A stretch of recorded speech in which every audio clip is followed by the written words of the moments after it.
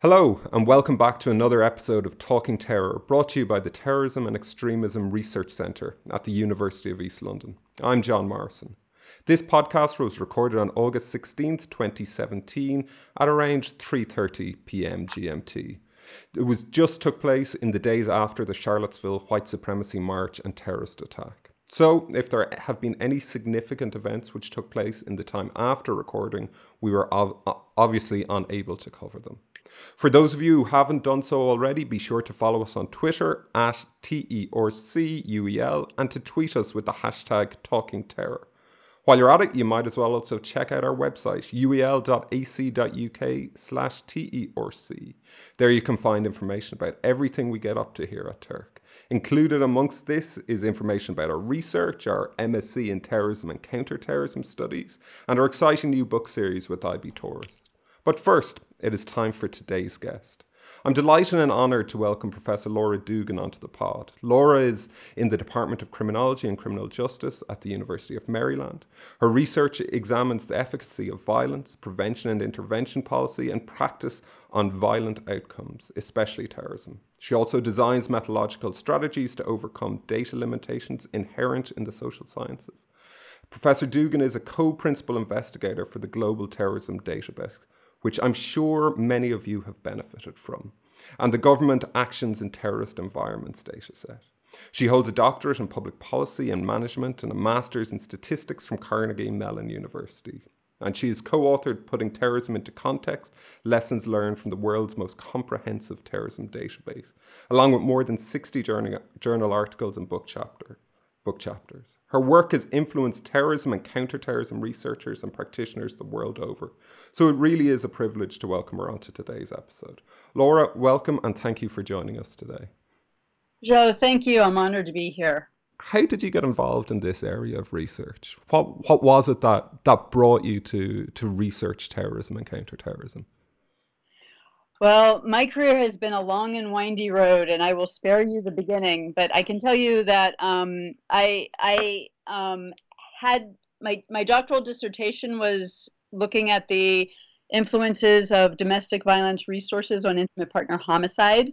As you mentioned in the introduction, my doctorate is in public policy, so I've always been very intrigued by how policy influences violent outcomes. And one of the things that came out in the research I was doing on intimate partner homicide was that efforts that we make to reduce violence can sometimes actually create more problems than they solve. And so, particularly if they're not strategically or carefully implemented. So underfunded domestic violence resources could actually put a woman at greater risk and therefore be related to more homicide as she seeks to leave a relationship. And so that was the nature of my research prior to getting involved in terrorism research. And basically what had happened was I had been doing a lot of research on violence against women and different types of victimization, and I was kind of burning out because it's a pretty intense topic, more intense, I think, than terrorism, in that, people who are supposed to love you are the ones that are actually perpetrating the violence against. And so I was really starting to burn out. And right around this time, this is shortly after the September 11th attacks, Gary Lafrie approached me and asked if I'd be interested in a small side project of computerizing a bunch of index cards that documented global terrorism events from 1970 to 1997. And I have a lot of experience working with large data sets. One of the things that's really exciting for me is to create data sets to uncover patterns that had never before been seen. And so this was kind of an intellectual challenge for me. Something that I thought would be a lot more exciting, and it wasn't violence against women, so it was more impersonal. Now, as I had mentioned, my research is really, I really want to see how policy influences different types of violent behavior, and so I saw creating this database as a real opportunity to look and see what's actually going on with terrorism. While there had been some terrorism databases prior to that point, all of them had focused almost exclusively on transnational terrorism, and so there was information out there about what terrorism looked like, but it completely ignored what was going on with perpetrators in the same country. And as we found out, as we started to create what became the Global Terrorism Database, only about 1 in 7 attacks at that time were actually transnational. Most of them were domestic, and so that's really how I got into it. So as I said, it started more as an exercise, but both Gary Lafree and I are conducting research almost exclusively in this area now, and we never really got back to what we were doing before that. It's amazing you introduced the GTD as a small side project at the beginning. It's certainly become a lot more than that and has become hugely influential. But I want to before we get into discussions about that, I want to get into that research that you were doing on domestic violence, and I can completely understand how that would lead to burnout. And just listening to you talking about how interventions can sometimes cause more harm than good, it's sort of, you can see that coming through in your research. Especially, I'm thinking of the article that we'll discuss later that you did with Erica Chenoweth about moving beyond deterrence, the effectiveness of raising the expected utility of abstaining from terrorism in Israel. You can see that those similar themes coming through. But one of the things I ask every interviewee to do before coming on the pod is to send on a list of piece of research that influenced you. And for anyone listening who wants to read more extensively this research, the research that Laura's picked and all of our guests have picked are all contained on our website. And the first one that you picked is from 1989 by Brown and Williams, exploring the effect of resource availability and the likelihood of female perpetrated homicides. I would suspect this came from your original incarnation as a researcher. And how did this influence you, and how does it still influence you today? So this particular article was handed to me by my graduate advisor when I was a graduate student, and it's because he had observed that when looking for a data set to use for my first research paper, which was to be a methodological piece that was to identify program effects using a bounded model that was developed by Chuck Mansky. Every program that I was able to identify from our ICPSR, which is a consortium that collects data, was related to domestic violence. And so he noticed my interest in that, and he showed me this article, and he said, read this article and tell me if you can make it better. And so which was like the most awesome assignment that somebody can give a graduate student. But my advisor is Daniel Nagin, and that particular meeting where he handed me this article basically changed the course of my career, because that article led me to my first research paper and my dissertation, and it got me involved in a consortium on violence research, which now basically led me to becoming a criminologist today. People in my graduate program go into many different disciplines, and only a handful would go into criminology. Now, we had some of the top criminologists in the country in that program, but still, it was because of this particular article. And just briefly, it looks at the effects of resource availability. It really looks at domestic violence services on female perpetrated homicide under the premise that most female perpetrated homicides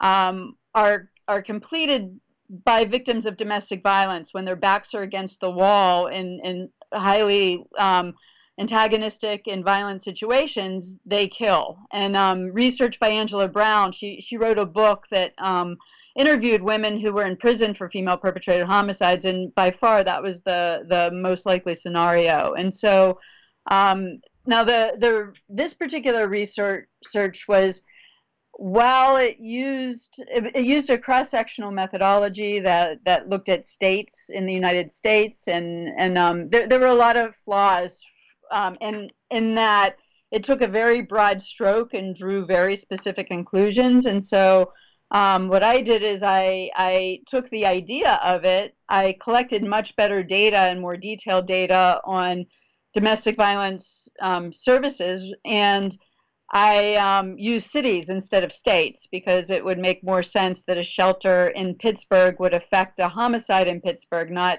a homicide in Philadelphia, which is, on the other side of the state. So anyway, this particular article, I have a deep fondness for it because it really launched my career, and it stimulated my intellectual curiosity in ways that still lead me to conduct more research. And as I had mentioned earlier, and I know we'll come back to this, when the first paper I wrote using this method, I found that counseling services for victims of domestic violence are related to more homicides of men. Wow. So that was, and that was a little bit surprising. And it was more of a back of the envelope type of a project, where I collected data from directories of domestic violence services, but I later got a grant from the National Institute of Justice to actually hire people to contact these different types of shelters and women's centers, as well as police departments and prosecutors' offices, to actually find out what types of resources were available later on. And I did find mixed results. And what I found was that when we looked at married white females, the resources had the types of relationships we would expect. They seemed to be more protective. But when we looked at unmarried Black females, these services seemed to be more lethal than helpful. So that was a pretty compelling finding. Now, it was a quantitative analysis looking at cities, so I couldn't really draw any causal conclusions, but it certainly got a lot of attention and made people really look at how these services treat people of different races in the United States. And if there's not enough resources, if there's no money behind the policies that they say are in place, what could happen? And so it really highlighted the importance of making sure that agencies do what they say they can do, that they have the ability to do what they say they can do. It's fascinating findings, and it's something, when you describe it like that, you can see the rationale, you can see how it would have that effect. Have you given that article to any of your grad students and asked them to try and make it better? That's an awesome thing to do. I haven't, because I expect them to have already read my article. Yeah, I suppose so. If they're doing their job well, they will have read it all right. So I mean, where it influences me is that I listen to my students and I try to pay attention to what they're interested in, even if they don't know they're interested in it. And then I would give them other articles that might actually fuel them in that sort of way. It's a great method to use to try and to get people thinking, and to try and get them starting thinking like a researcher, as a critical reader of research. And so the next piece of research that you put forward as influencing your career would be one that'll be familiar to a number of our listeners. It's Clark Macaulay's piece, Jiu-Jitsu Politics, Terrorism and Response to Terrorism. So this is obviously when your career has changed, when you it's in a post 9/11 world where you've now started researching terrorism. What was it about Jiu-Jitsu Politics that influenced you and your career? Well, so Gary and I started the Global Terrorism Database, which also became the beginning of the National Consortium on the study of terrorism and response to terrorism. So the START Center that's located here at the University of Maryland. And one of the founders of the START Centers was Clark Macaulay. And he and I spent a lot of time together, giving talks and delivering papers, and during the period where he wrote this chapter, he talked a lot about the jiu-jitsu politics. And what's intriguing about that is I come from I come from policy for sure, but I've also been a professor in criminology for quite a while, and the biggest, probably one of the most well-cited theory for policy is deterrence theory. And when you look at the types of interventions that governments do and the rhetoric that they use whenever they're addressing terrorism, it's all about getting tough on terror. We heard about get tough on crime. Now we have to punish those who commit terror. And 9/11, when that occurred, of course, the United States had to just bomb the crap out of everyone, including Iraq, which had no direct link, it had no apparent direct link to what happened on 9/11, and if we keep following this deterrence perspective, we're gonna what Clark McCauley's chapter says is we're going to get more terrorism. And so at that point, nobody had really empirically showed that that's what happened. There was a lot of qualitative evidence of it. I mean, obviously, the Al-Qaeda, while it was disseminated across the globe, the global jihadi was born of it, of our responses to 9/11. And so there was a lot of qualitative evidence of this.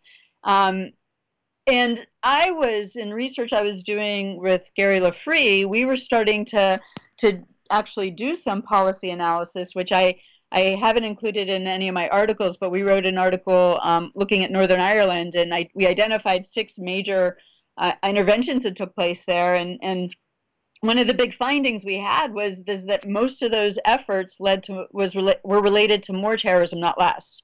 They increased the risk of terrorism. And so we were able to empirically show, like, deterrence isn't necessarily going to work with terrorists. And this argument that Clark McCauley makes sense to me. These are strategic actors, and this is actually one of the reasons why I find it much more intriguing to study terrorism than domestic violence, because often in domestic violence situations, they may be strategic, but mostly they're not. They're responding in a way that's just, they're bullies, or or they're sociopaths. But terrorism is strategic, and we are this, at least here in the United States, and it's true for other countries too. It's like we are in this entrenched political system that has ways that are appropriate to respond so that our politicians get more votes. And terrorists know that, and they know how to use that. And so this is something that this chapter has never left me. It's always been something that's been in the back of my mind. And you can see one of the articles that I included as part of my research was an article that I wrote with Clark McCauley and Gary Lafree and Julie Wang that looked at basically Armenian terrorism and the effects of different interventions in Armenian terrorism. But what that really talked about was how the diaspora played such an important role in influencing the behavior of the terrorist organizations. And that's something I don't think gets enough attention. I feel like it's almost entirely ignored. But it's starting to get a little bit of attention, and that has to do with, I mean, this jiu-jitsu politics. The idea is these terrorist organizations will elicit a disproportionate response from a state, so that innocent people are killed, and so that it increases the base of those who want to fight against the state because of how they've treated people like them. And so this constituency of terrorist organizations, I feel, is so important, and I think that Clark was really dead on in introducing this concept. The whole message that the terrorists use the strength of the state against them as in order to get those reactions, it really holds true. And what you were saying there about we need to understand a variety of actors, the role that a variety of actors play within terrorism. We obviously need to understand the terrorists themselves, the reaction of the state, the support base of the terrorists, whether it's diaspora support or support within the region where they're active or where they're actively fighting for. It's something that, as you say, when comparing to domestic violence, like there are a lot more actors and there's a lot more there are a lot more things to consider in relation to this. And it's I also find it a fascinating chapter. And the final one that you put forward has been influential for you. Again, it's a extremely well-known piece, and it's one that people keep on going back to. It's David Rappaport's 4 Waves of Modern Terrorism. When did you first come across this?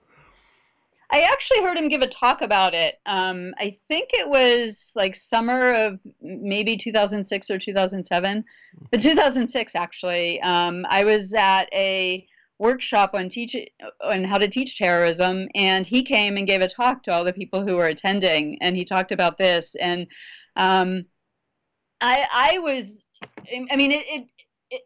at the time when he gave the talk, I was more like, oh, that's interesting. Yeah, that kind of makes sense. Good to know, kind of thing. I've done a lot looking at different patterns of terrorism in the Global Terrorism Database. And so, yeah, I can see that definitely as the leftist stuff was going on, and, we see this rise of religious terrorism and all that. But I've since started having students read this article, and I've been looking at it a lot more carefully, and particularly since I'm really interested. I mean, the heart of what I do is I want to know what it is that we can do to reduce terrorism ultimately. And there's no quick fix and there's no easy solution there. But what this article suggests is that there are global movements that happen simultaneously that may or may not be influential of one another, but they happen around the same times. And how that left me compelled is to consider, well, what's the next wave? What is the next wave? I mean, sure, we all have, we're all sort of engaged in what's going on with ISIL and jihadi global terrorism for sure. However, there's also been this rise in, white nationalism and far right extremism that we can't ignore. And this has been something, obviously, or maybe it's not obvious, I've been thinking about a lot since, in the more recent years here in the United States, as our far-right movements have been gaining momentum with President Obama, with an African-American president, and there's been a lot of pushback, and then obviously there's been a lot more of a rising momentum since Trump became a candidate, and I'm sure you know the rest, and so I've been kind of watching it, and you can see across the globe these different far-right movements are getting into government. And what does that mean when these violent extremists are getting, having such strong influence on governments? And fortunately, some are pushing, some are not succeeding. But look what happened in your own nation with Brexit. That's it. There's this. I mean, that's not necessarily. I'm not saying that the proponents of Brexit are terrorists at all. I'm not saying that. But I do think we need to pay attention to these underlying momentums that can rise to the level of violence and have risen to the level of violence. And so I'm kind of watching that. And what do you think has brought about this? You talk about having an African-American president in place across 2 terms. But this is, as you rightly point out, this is happening internationally. And what do you think it was? What do you think it was that has influenced this? Well, one of the things that Rappaport says, and it's really subtle, but I picked up on it the last time I read it, was, and he doesn't say this explicitly, so maybe it's just my interpretation Mm. of what he says, is that if you look at these different waves, what seems to have given rise to the power of them were small successes. Okay. So there was a trial that occurred, way back in, the late 1800s, where the anarchists won, and that gave sort of this emboldenment of, oh, we have a chance here, right? And so, and then, so more started stepping up, like, hey, we're being heard, we're getting power, let's get more attention. And so while there may be somewhat independence, there is, it does suggest that there is some influence. And so, with the success of the Free Irish State, um, there's this wave of anti-colonialism that occurred, and so with little small successes, momentum rises, and I think that that's what we're seeing here with these far right movements. With the success of Brexit, I think it empowered people here in the United States. I think it gave Trump more power. I think people who have a little hope and have a little bit of a dream see that their people like them are influencing in larger arenas, and they step up. I mean, you've heard David Duke say as much. So I think that there is a contagion that's occurring, and you know I I how it influences my work is that we need to pay attention to this, because as we're focusing on trying to stop one kind of terrorism, another kind may be rising, and it may be rising as a result of our efforts to try to control one. I mean, many of these far right people are, obviously anti-Islamic terrorism, i.e., anti-Muslim in many countries, and so they're using one type of terrorism to motivate their acts of violence. It again goes back to that point that the way we look to tackle a problem may bring about another form of problem if we don't do it properly as well. It goes back to what we were discussing earlier on as well. So you were talking about the most recent time that you read The Four Waves of Modern Terrorism. How often do you revisit these 3 articles or chapters? Are they constant within your reading, or is it just that they've influenced you previously? Well, I mean, I haven't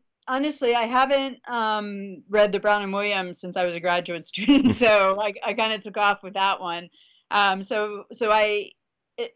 obviously highly influential, but it was more about triggering a career. The David Rappaport, I assigned it for a class, and so I read it more recently just to just to kind of to freshen it up, but also I cite it a lot. So I also cite Clark McCauley's chapter a lot. So I have more reasons to look at those a little bit more closely. No, it's interesting though when you were talking about your recently going back to The Four Waves and finding something slightly new. It's always so satisfying when that happens, when you're reading an article again and go, oh yeah, I missed that before.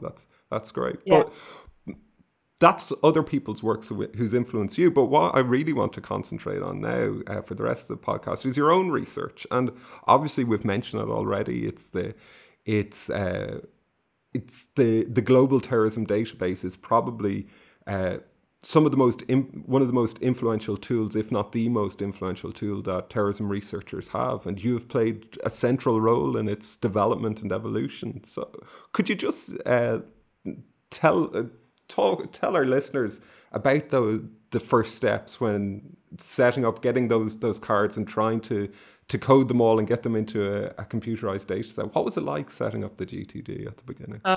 Sure. It was actually a lot of fun. We had a shoestring budget at first, although we were able to get funding from the National Institute of Justice. And We literally had I like I think something like 80 some boxes full of index cards, and there were over 70,000 index cards that each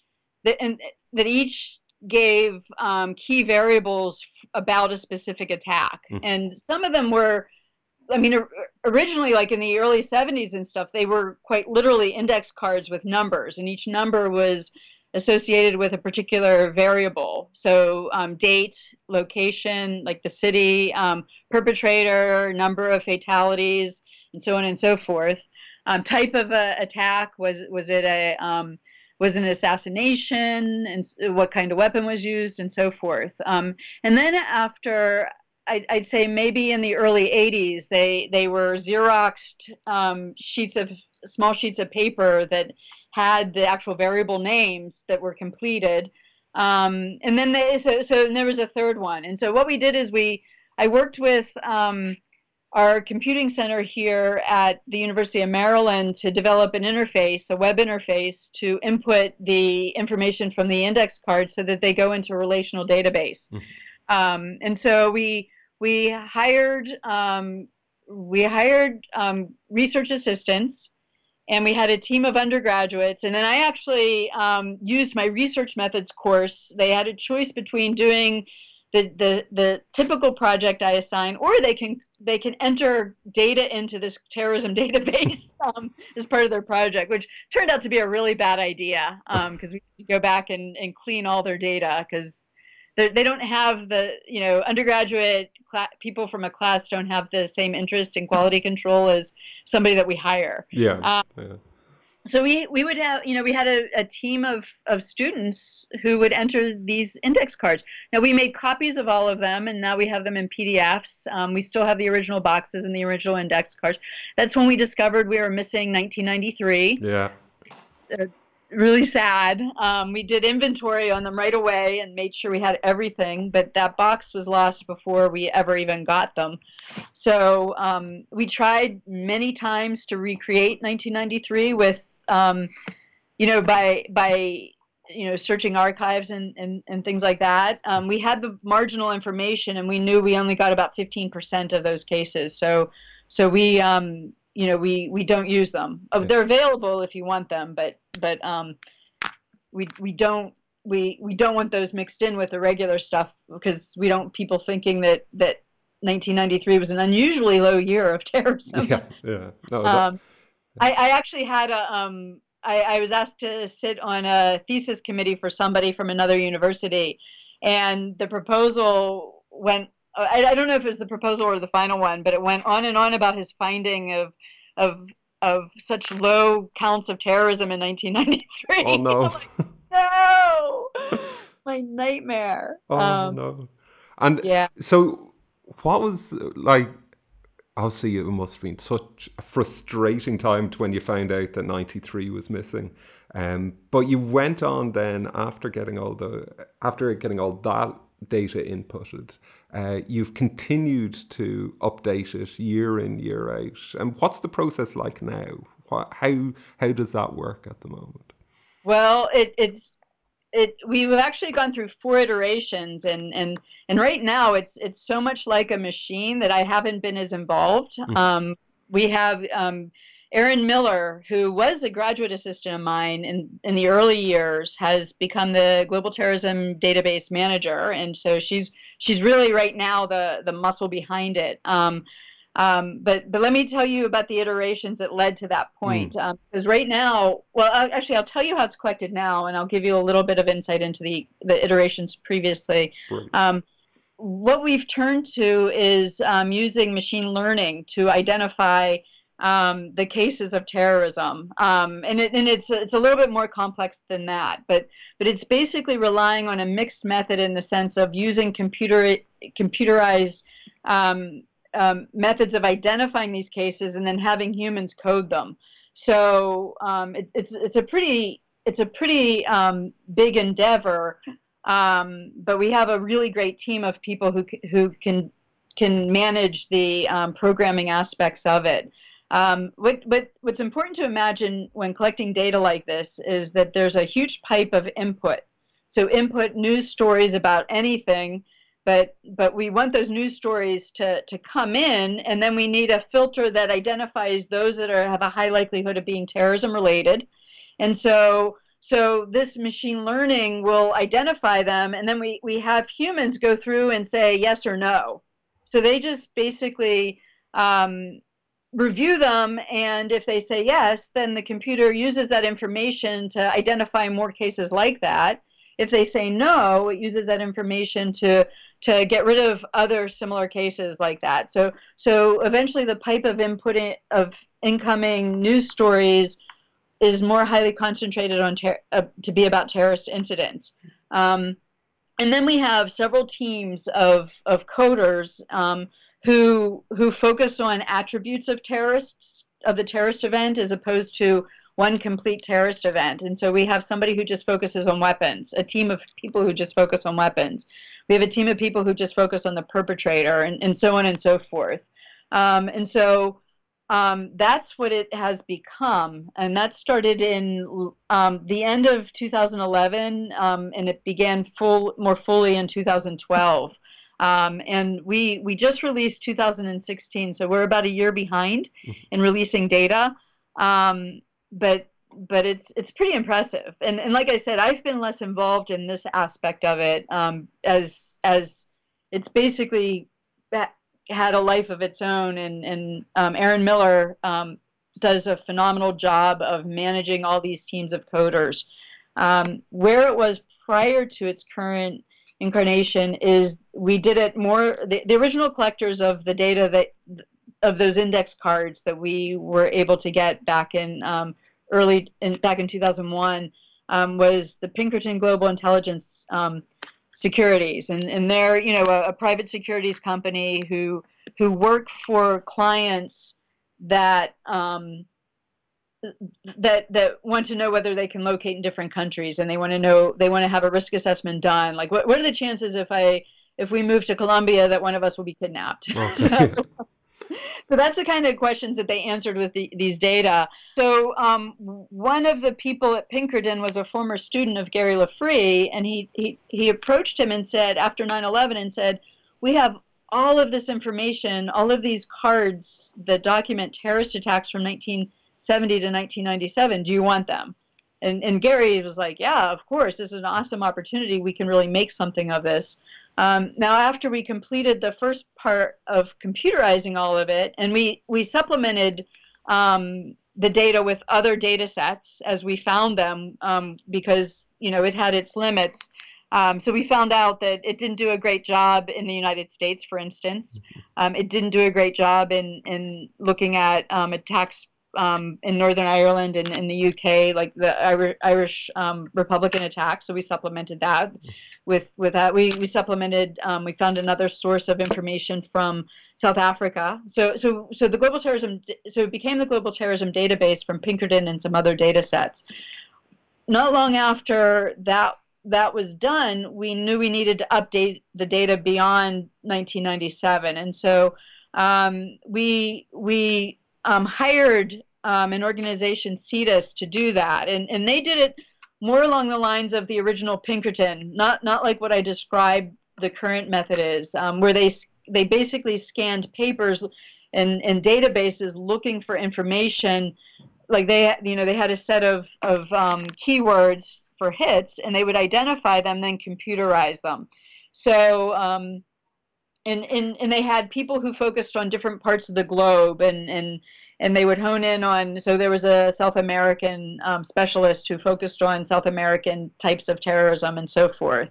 And the CETUS, they started working, I believe, in 2005, and they brought, around 2007, 2008, they were able to operate in real time. And so from 1998 through 2007, the data was all collected retrospectively. So if you think about it, as Pinkerton was collecting the data, the attacks were happening in real time, and so they had prospective data collection.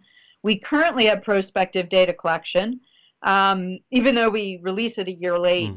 But from 1998 to 2007, it was retrospective. And so we know we're missing cases, and we're constantly trying to find more events during that period. So every year when we release data, we update the earlier years. And then we hired another group, ISVG, to collect the real-time data from 2008, I believe, until the end of 2011. And so theirs was prospective as well.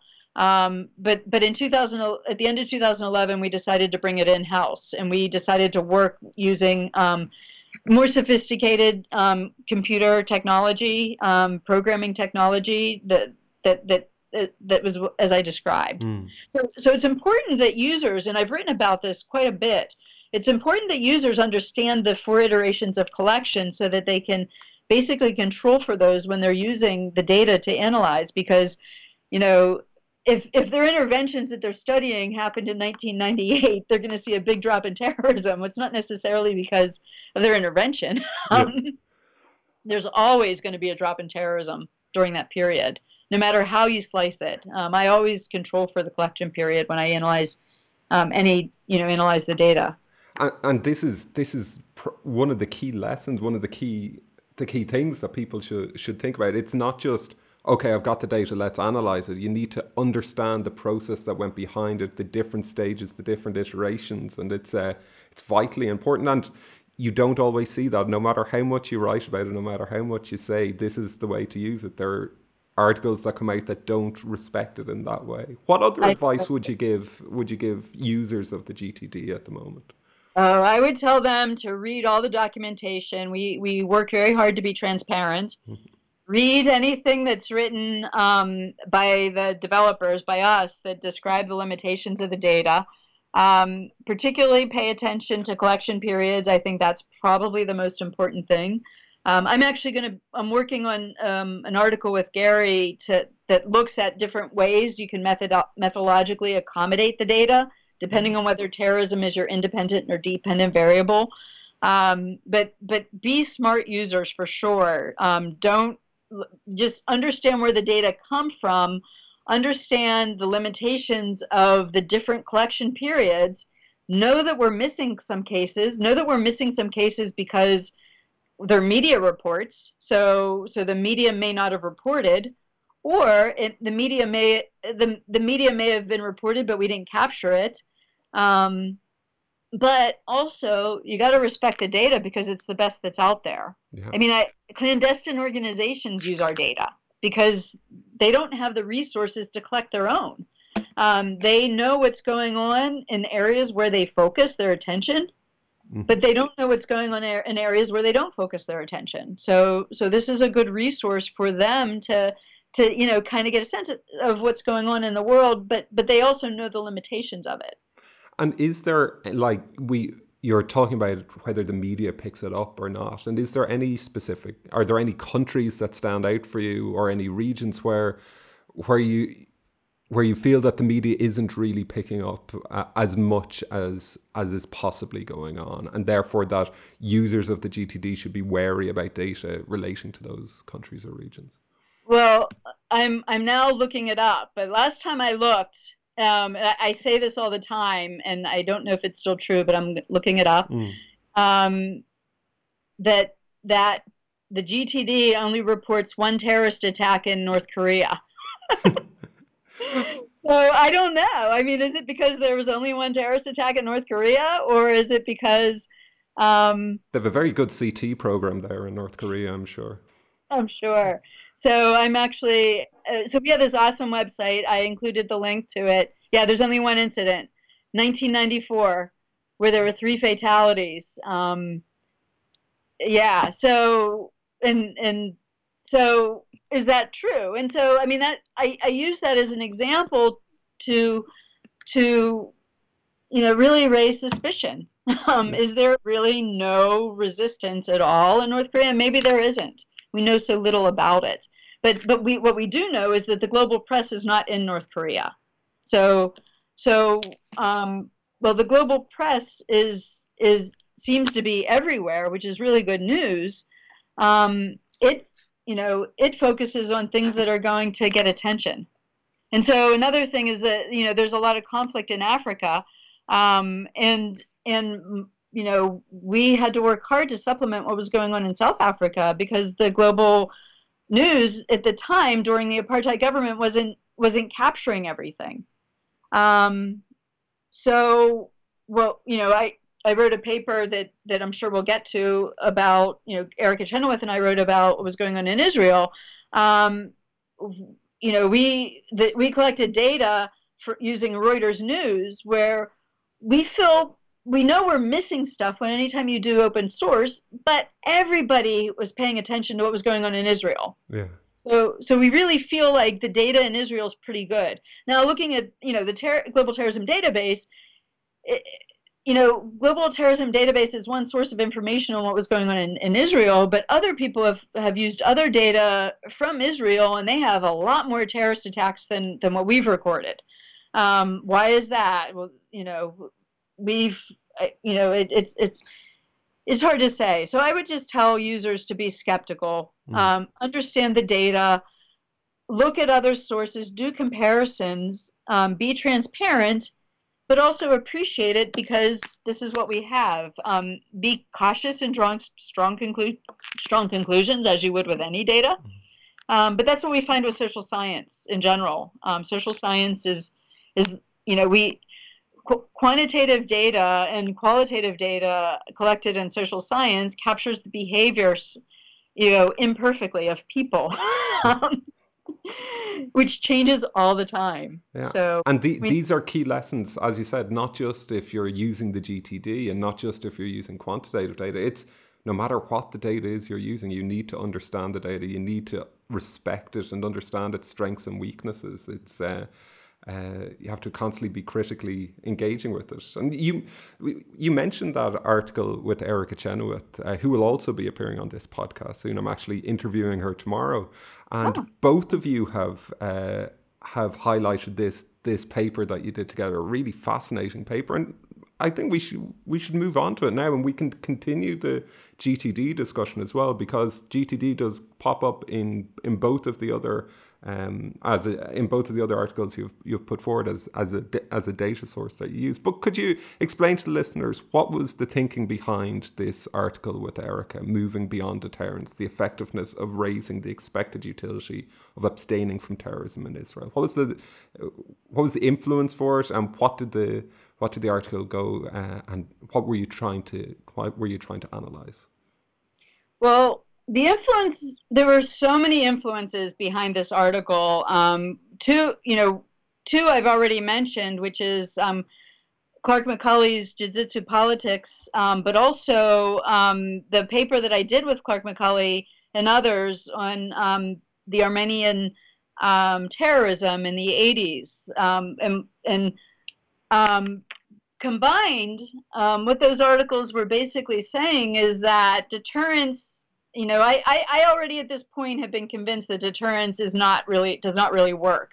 I had mentioned the paper I did on Northern Ireland with Gary Lafree and Raven Corte, where we found that these efforts by the British government seem to result in more terrorism, not less. So this concept of moving beyond deterrence is pretty important.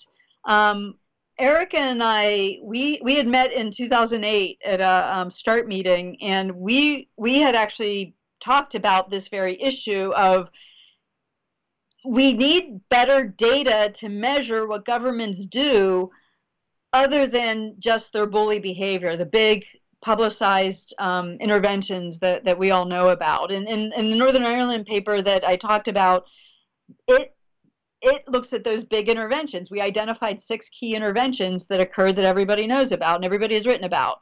We were interested in what are the more subtle things that governments do that might actually not be so much repressive, but even more conciliatory. And so in 2008, we might have met in 2007, I'm not sure, but the idea was we wanted to collect a data set that captured all of that. And so we wrote a proposal and got funding to do that. We call it Government Actions in Terror Environments. And Israel was one of the first data sets that we completed. And it was from 98 to 2004, and what it was able to capture are a lot more of the subtle activities by the Israeli government that included fully conciliatory to fully repressive. And what we did is we just dichotomized that their actions as either conciliatory or repressive, but we also paid attention, and this is where the Armenian paper has had an influence. We pay attention to who's affected by these actions. Do these government actions only affect those who are perpetrators of terrorism or suspected perpetrators of terrorism, or do they affect Palestinian civilians? And you know, and when we laid out this idea of if civilians are affected, then they're either going to, if the action by Israel is repressive, they're going to actually, you know, have more compassion for the terrorist organizations than the Israeli cause. Whereas if it's more conciliatory, they're not going to have as much interest in supporting terrorism.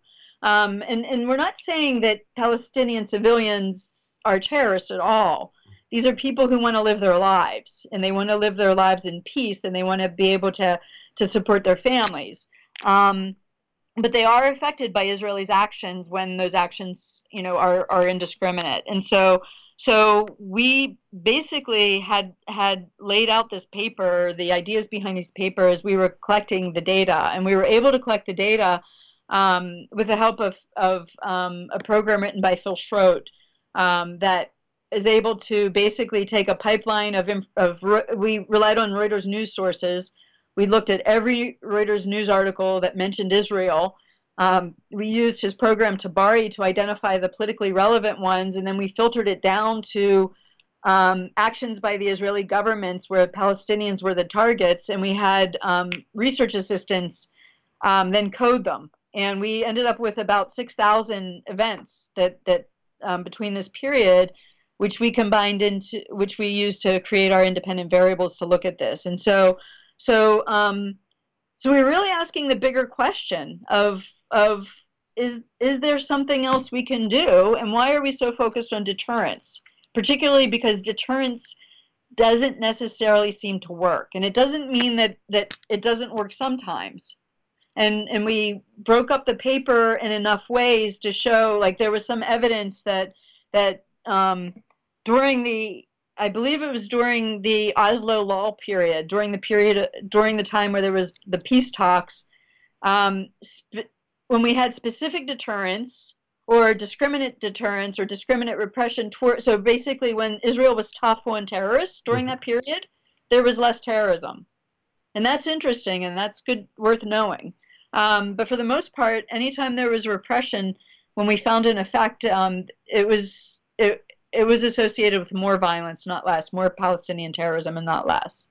And one of the really interesting findings I found in reading this article is when you look at the conciliatory responses by the Israeli state, that it's most effective when it's happening in large numbers, where there's multiple and consistent conciliatory activity rather than sporadic.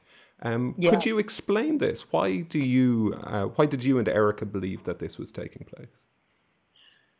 Well, I mean, what's exciting about this is that we actually modeled it in a way that was non-parametric. So we let the data show us what the shape of the effect was. Mm-hmm. And so, and we did that because we didn't want to presume it was linear, for lots of good reasons. Now, this particular finding came up repeatedly, and you know what that means to me and how I interpret this. And again, it's post hoc interpretation. It's not derived from a hypothesis, but my post hoc interpretation is that if a government is going to behave in a way that's conciliatory, they need to be consistent. Not too dissimilar from my earlier work with domestic violence services. If they're going to work, if they want to appease the constituency of terrorist organizations, they need to be consistent. They need to give a clear message, and they need to not just do a one-shot deal. There needs to be substance behind it. That's my interpretation of it. Now, I think that more qualitative research is needed to look at that more thoroughly. Fortunately, this data set is very rich, so we're able to look at the actual specific actions, not just the tabulation of them, which is what was shown in this article. But that's really what I think is going on, and I think it's an important policy implication in the work that I do. So it's another one of those lingering things that I have. I think it's really important that we reach out to people who are vulnerable to being recruited by terrorist organizations, and I think we need to listen to their grievances. And I think that we need to listen and respond in a way that's consistent and compelling and credible, not just paying lip service to them and then behaving a little bit differently.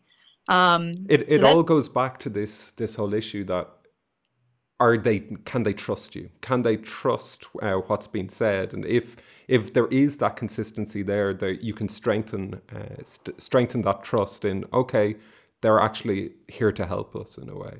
So you've said that this article was influenced by your Armenian article with Gary Lafree, Clark Macaulay, and Julie Weng. Could you give the listeners a background into that article as well? What were the data that you were using there, and what were the questions that you were asking? And a bit, I suppose, a lot of our listeners wouldn't really know much about Armenian terrorism, so a bit of context as well, maybe.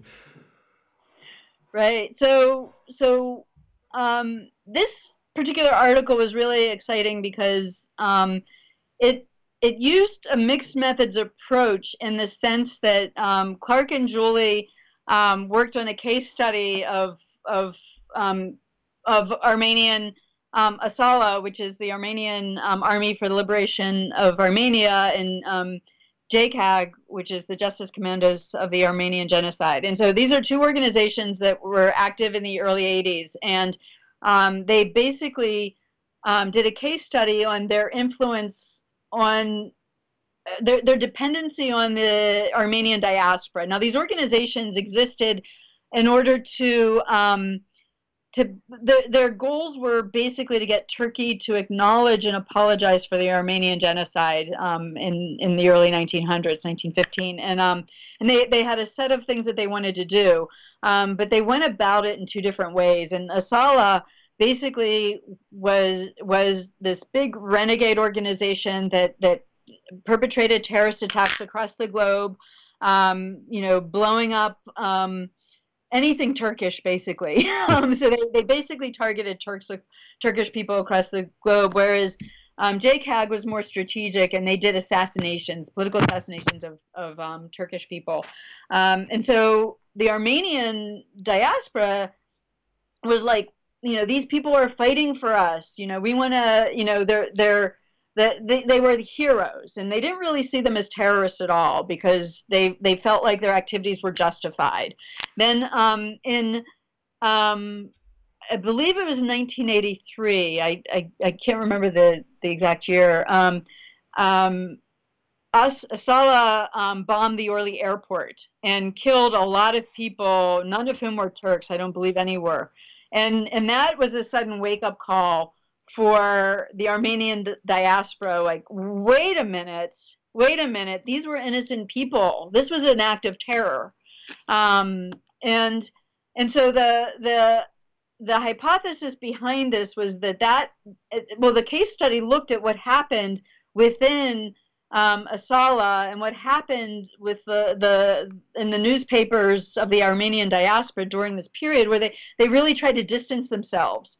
And JCAG also lost its power and its support from the diaspora, and Armenian terrorism just dropped, and these groups disbanded eventually. And we tested that empirically, and sure enough, yes, the Orly airport was a turning point, and terrorism did plummet. That was the big thing. So was it because of infighting within Asala, or was it the withdrawal of the diaspora? We couldn't test that causally, but I'm pretty convinced it was because of the withdrawal of the diaspora. And so And again, these diaspora are not people who support terrorism. These are people who want to live their lives, but they obviously have some important grievances. And so, and that's something that stuck with me because I had not read anything else or seen anything else where people were talking about the constituencies of these terrorist organizations. Now, Clark McCauley talks about it a lot, and he says, you have to pay attention to who the audience is of these attacks. Sure, the audience, we know the audience is the government for sure and the public, but what about the people for whom these people fight?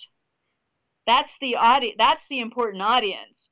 And I could have also added articles by Martha Crenshaw, which have also been influential, where she shows that without that type of support, without the people who support them, the terrorist organizations need a continual pool of people from whom to recruit.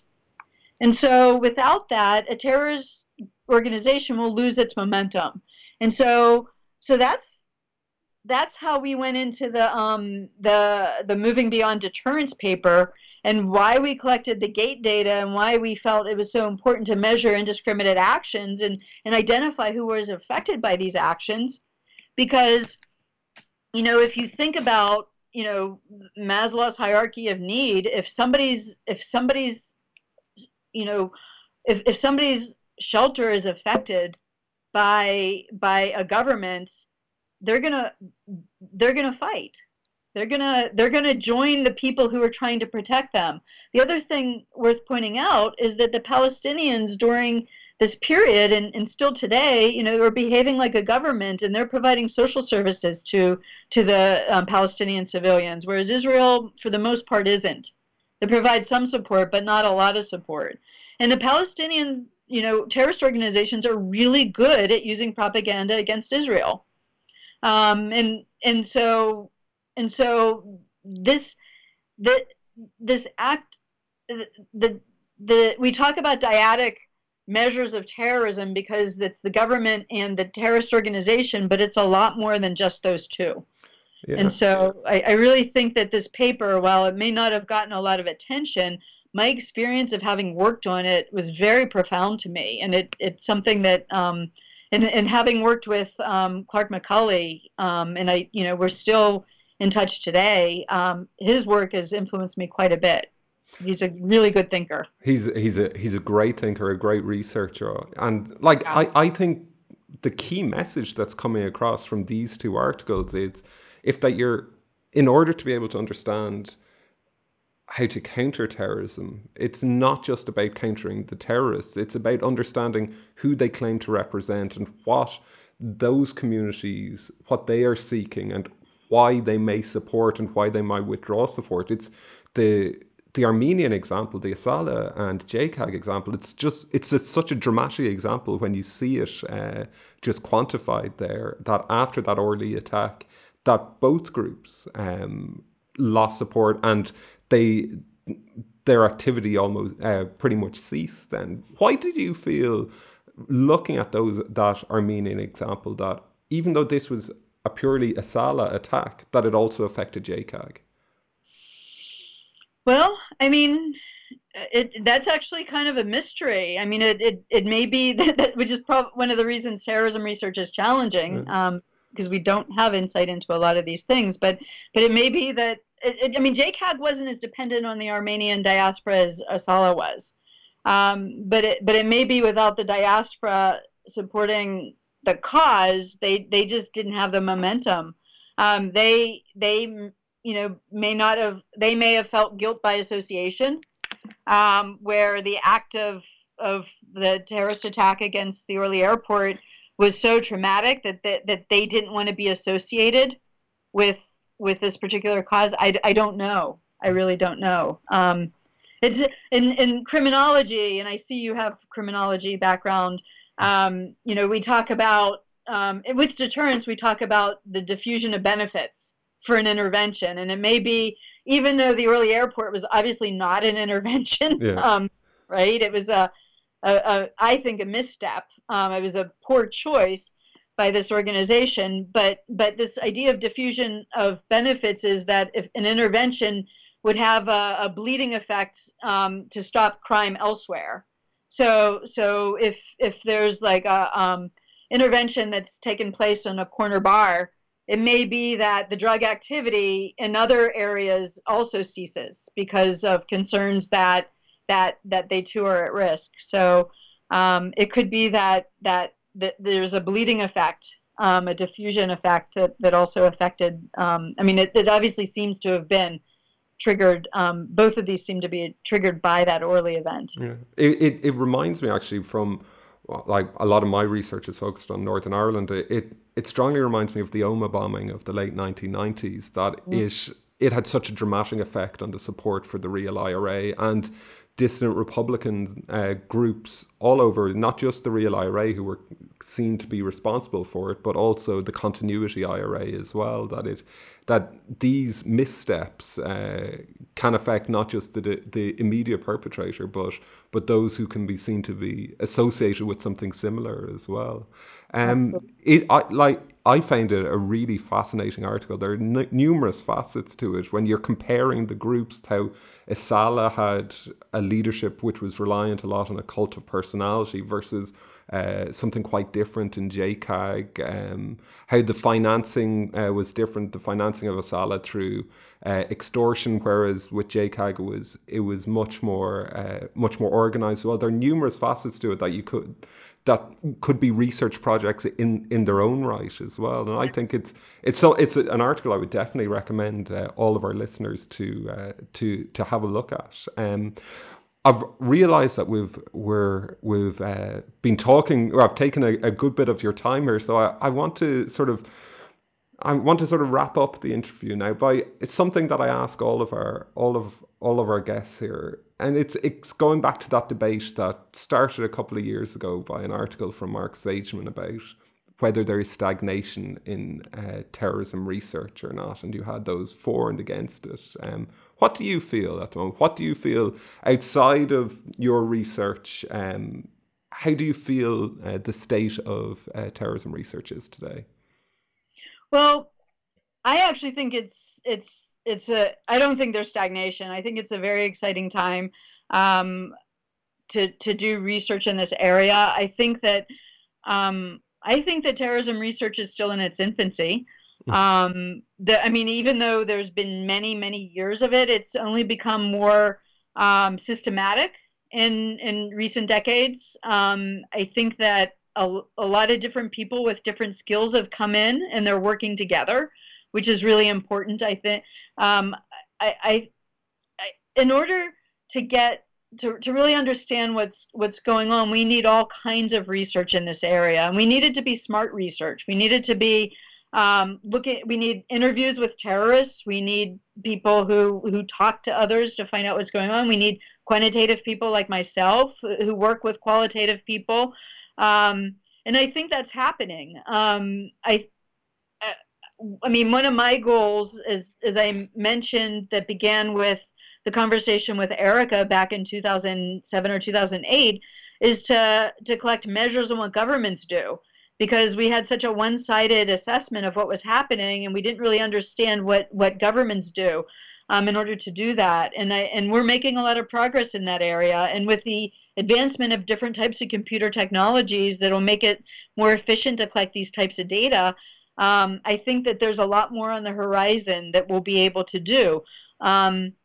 So no, I don't think it's stagnant at all. I think it's really an exciting period. I think that there are a lot of really good thinkers. The critical terrorism studies is an important area where people are coming together and really looking critically at it. It's actually assessing what are other terrorism researchers saying, and what kind of mistakes are we making, because so we have a self-examination component of this type of research. What kind of assumptions are we making and moving forward without even investigating what we're saying? And so, were we just labeling everything terrorism without really looking at what's going on? So terrorism is a complex problem. And, I use the word a lot, but it has different meanings in different settings.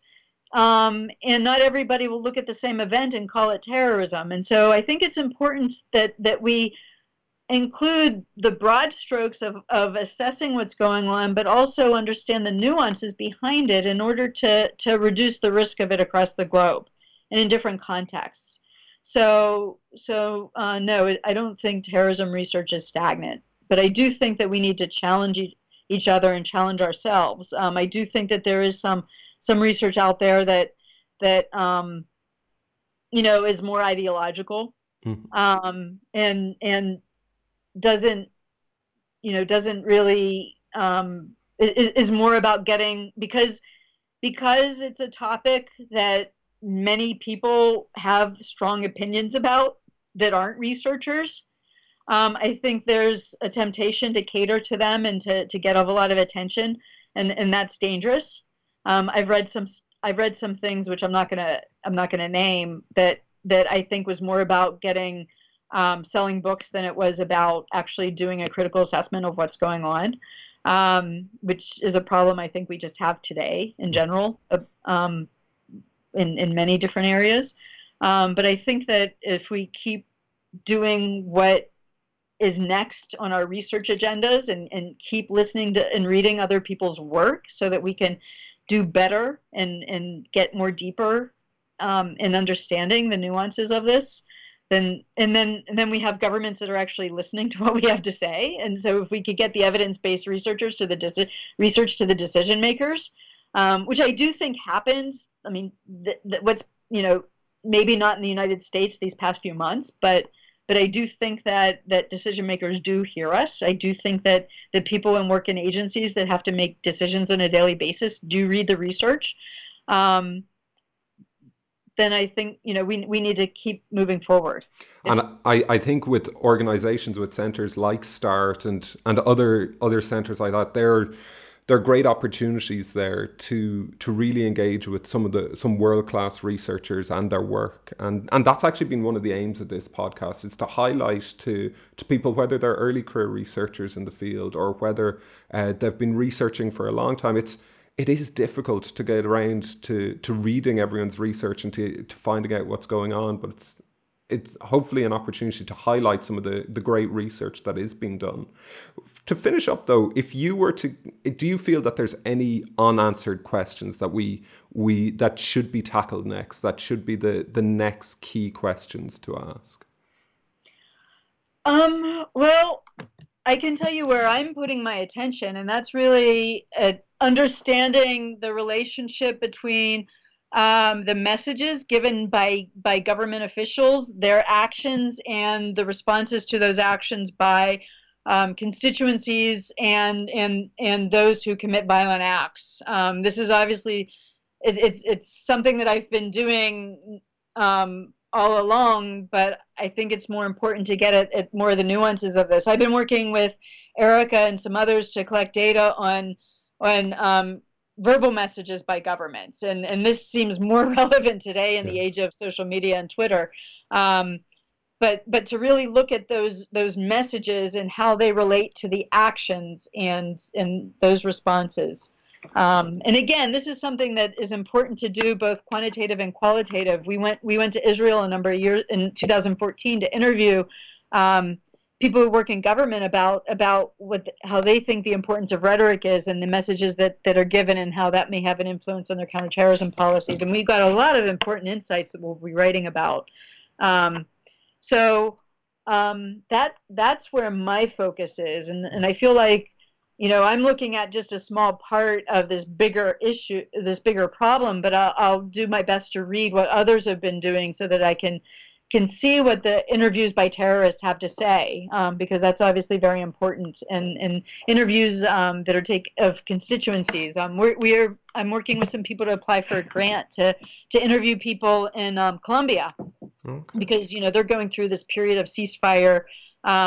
And to interview them and people both in the government and then also civilians and people who were associated with FARC to find out what their perceptions are over this period of time of conflict and reconciliation. So, or not reconciliation, but peacemaking. And so I feel like while conflicts have their unique contexts that cannot necessarily be generalized in other places, we do find insight that may be able to be generalized. And so we continue to collect data and to do analyses in different countries and have, identify overall findings across locations, and then ones that are specific to different types of conflicts. And hopefully, I feel like these efforts need to continue so that we can make sense of what might work and what might not work. Brilliant. Well, it sounds like fascinating research, and we all look forward to seeing it come out. And I'm sure you'd be delighted if someone decided to have a full project to try and find out about all the terrorism in 1993 as well, to resolve that issue as well going forward. But I would just like to thank you, Laura, for all the time you've given on today's podcast. It's been fascinating, and I could talk to you for hours about your research. It's been highly influential on my career and other people's careers listening in, I'm sure. So thank you so much for that. For anyone who's interested in reading any of the research that was referred to in today's episode, it's all on our website. That's uel.ac.uk/TERC. And be sure to follow us on Twitter as well, at TERCUEL, and tweet at us with the hashtag #TalkingTerror. That's all we have for today. I'd like to once again thank Laura and to thank Jamie Murray for editing today's podcast. And be sure to tune in next week for our next guest. Okay, thanks very much. Well, thank you for listening to today's episode. I hope you found my talk with Professor Laura Dugan both interesting and informative. I'm sure you know a bit more about Armenian terrorism than you did before listening in today. Next week, I'll be sitting down and talking to Dr. Sarah Marsden from the University of Lancaster. We'll be talking about how the works of John Horgan, Shad Maruna and Andrew Silk have influenced her career. And we'll be concentrating on her own research that looks at reintegration of extremists, conceptualizing of success for those convicted of terrorism offences and barriers to reintegration. And finally, social movement theory typology of militant organizations. It's a chat that I believe many of you will find both interesting and worthwhile. So I hope that you tune back in next week. Okay, bye.